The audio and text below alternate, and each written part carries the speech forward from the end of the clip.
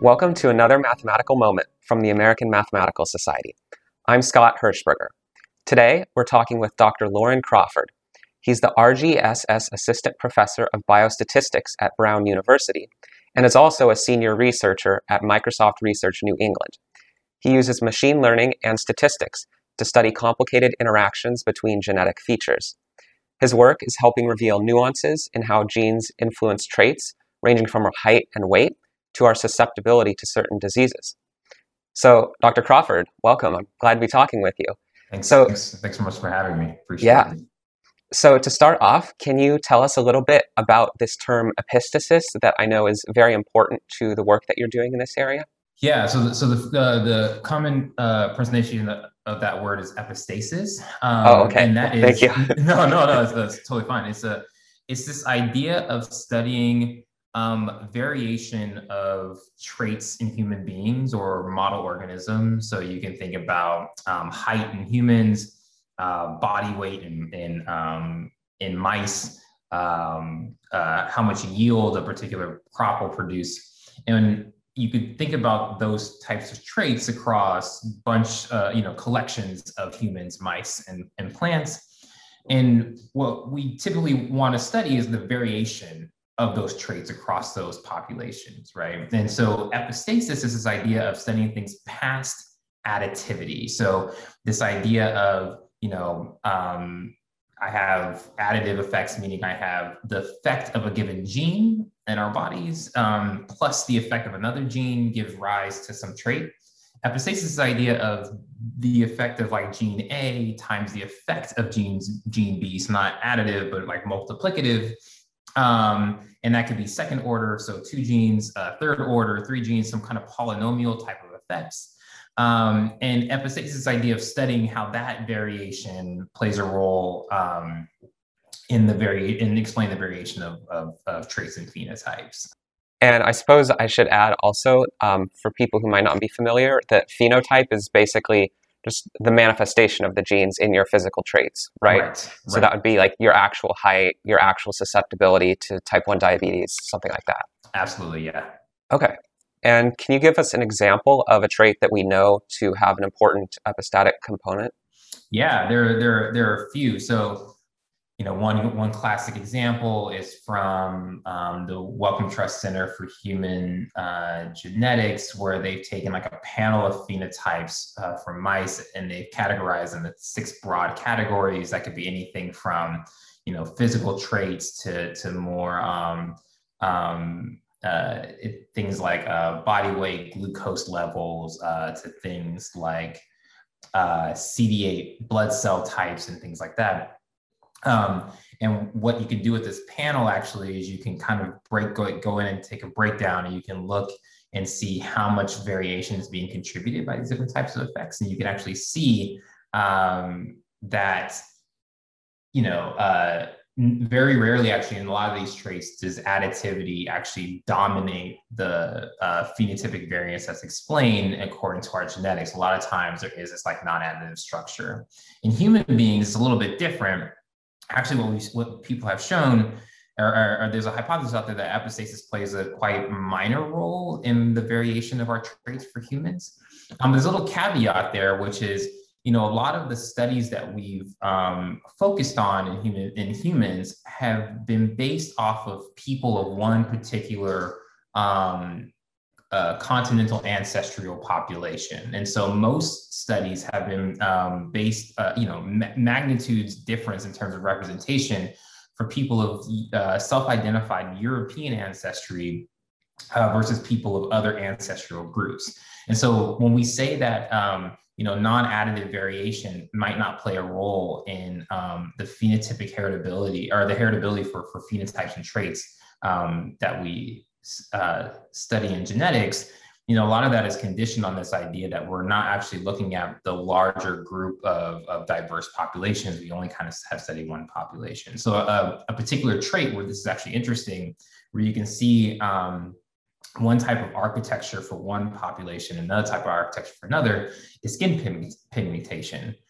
People have shown that skin pigmentation actually for people of one ancestral group can be quite sparse And so meaning that only you have a few genes that affect the variation of that trait.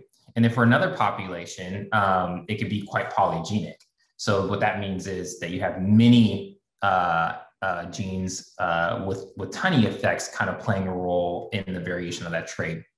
And not only is it polygenic, but it can have a non-additive architecture. So you can see, like, if I look at a certain trait in different populations for humans, I can have very different conclusions about the architecture of these phenotypes. And so that's a huge motivating factor, I think, for people to want to want to be more inclusive in the representation of individuals that we enroll in these studies, because you can start to get a broader viewpoint of the types of genetic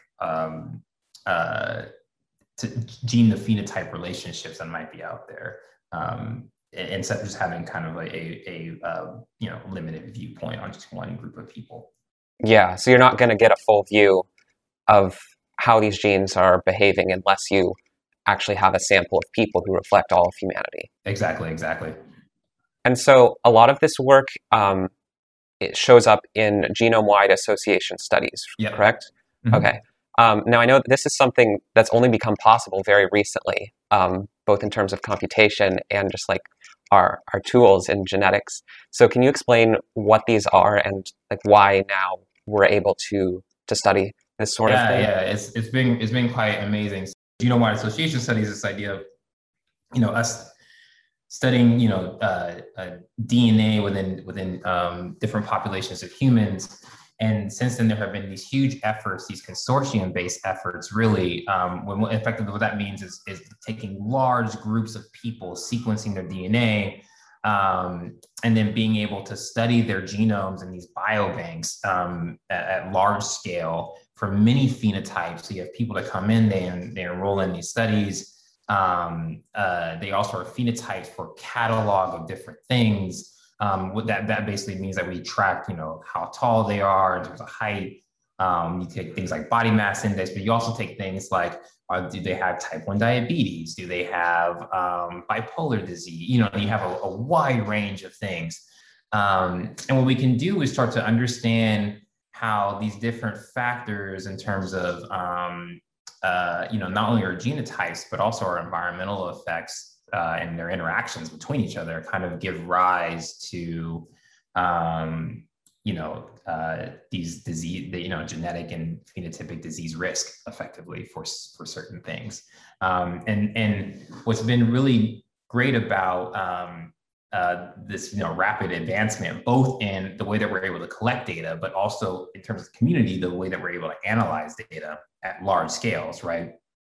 These data sets are huge now, where, thinking about the UK Biobank, you have hundreds and hundreds of thousands of individuals that have been genotyped, for like 1 million SNPs, right? So the matrices that you're working with here are like hundreds of thousands by like millions of features. So I know a lot of your work has to do with making this more manageable, being able to actually do a search for these epistatic effects, the way these genes are interacting non-linearly or non-additively with each other. So can you tell me a little bit about how your work is addressing those computational challenges? Yeah, so if you take just let's pare it down. So let's just think about pairwise interactions in a huge data set. Okay. That's a combinatorially massive problem, right? It's like a p-choose-2 problem if I want to think about how every mutation in a data set might interact with another set of mutations, right? And so as P gets larger, like P gets 1 million, searching over that search space is going to take forever, right? Like it takes a long time.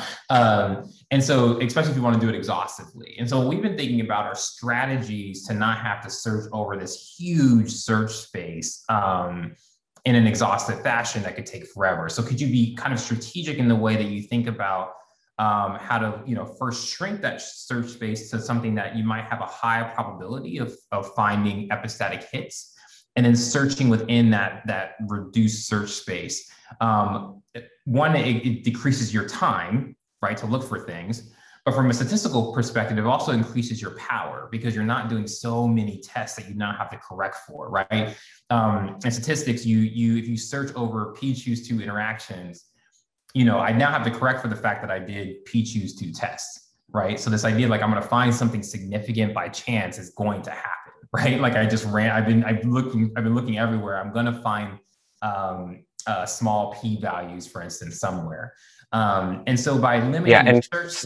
Sorry to interrupt. Can you just explain for people who might not be as familiar what you mean by statistical power and p-values? Yeah, absolutely. So a lot of times in the statistical methods that we develop, we give a measure of significance to each gene in our data set, and what that typically is quantified as is what we call a p-value, right? A small p-value means I have a lot of confidence that what I've identified is actually, associated with my given output, right?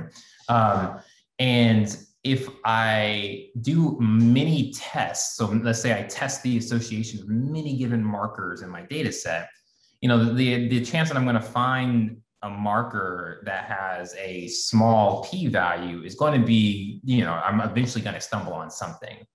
So what we do is we call this multiple correction to basically correct for this idea that I've done multiple tests. It's a way to control for what we call false discovery rates, right? Type 1 error rates. And if you think about the epistatic problem, that's a lot of tests to go through. And so the idea that I'm going to stumble on some interaction that may look like it has an association with my given phenotype actually is quite high. Eventually, I'm going to hit something. And so what we say is statistical power is, I have a threshold for which I have for p-values that I say I'm going to call anything below that threshold, I'm going to say is significant. Well, multiple correction, what that basically does is make that threshold much more stringent, conditioned on how many tests I did, right? And so when I say statistical power is after I've moved that threshold to be much more stringent, that means I'm calling a lot more interactions or a lot more p-values not significant, right? And so power means how many, after I've moved that threshold to be more stringent according to how many tests I did, how many p-values or true positives am I still able to find that are still lower than this much stringent p-value threshold. So what we created was this idea, like when I was in grad school, we thought about this idea called MAP-IT, which was a strategic way to search over a lot of interactions without having to look at all p choose 2 of them. And so what MAP-IT does is says, what I'm going to do is take all variants or all SNPs or genes in my data set. I'm going to derive a test that'll tell me how likely is it that any given gene is in an interaction, right? Instead of looking at all p choose 2 combinations, I'm going to take every gene individually and say, how likely is it that you're in an interaction? And if that likelihood is high, then I'll take that gene and then I'll search, and I'll take all genes that have high likelihoods and I'll search among those for interactive effects. What that does is that reduces my search space to just looking at first every p SNP individually or every p gene individually. And then it says, now just search over this tiny sub-selective group of them that you think have a higher probability of being in an interaction. Search among those, and that'll increase your chances of finding SNPs. And now I have probably a higher chance or a higher power to detect more interaction effects. So these are the kind of like strategic things that we've been doing, is like, how do I think about how to, maneuver these high dimensional spaces without feeling the need like I have to search over every like nook and cranny effectively. Yeah, that makes sense. Thank you so much, Dr. Crawford, for talking with me. This has been fascinating, and I hope everyone watching has learned a little bit about the math involved in genetics. So thank you. Awesome. Thank you so much.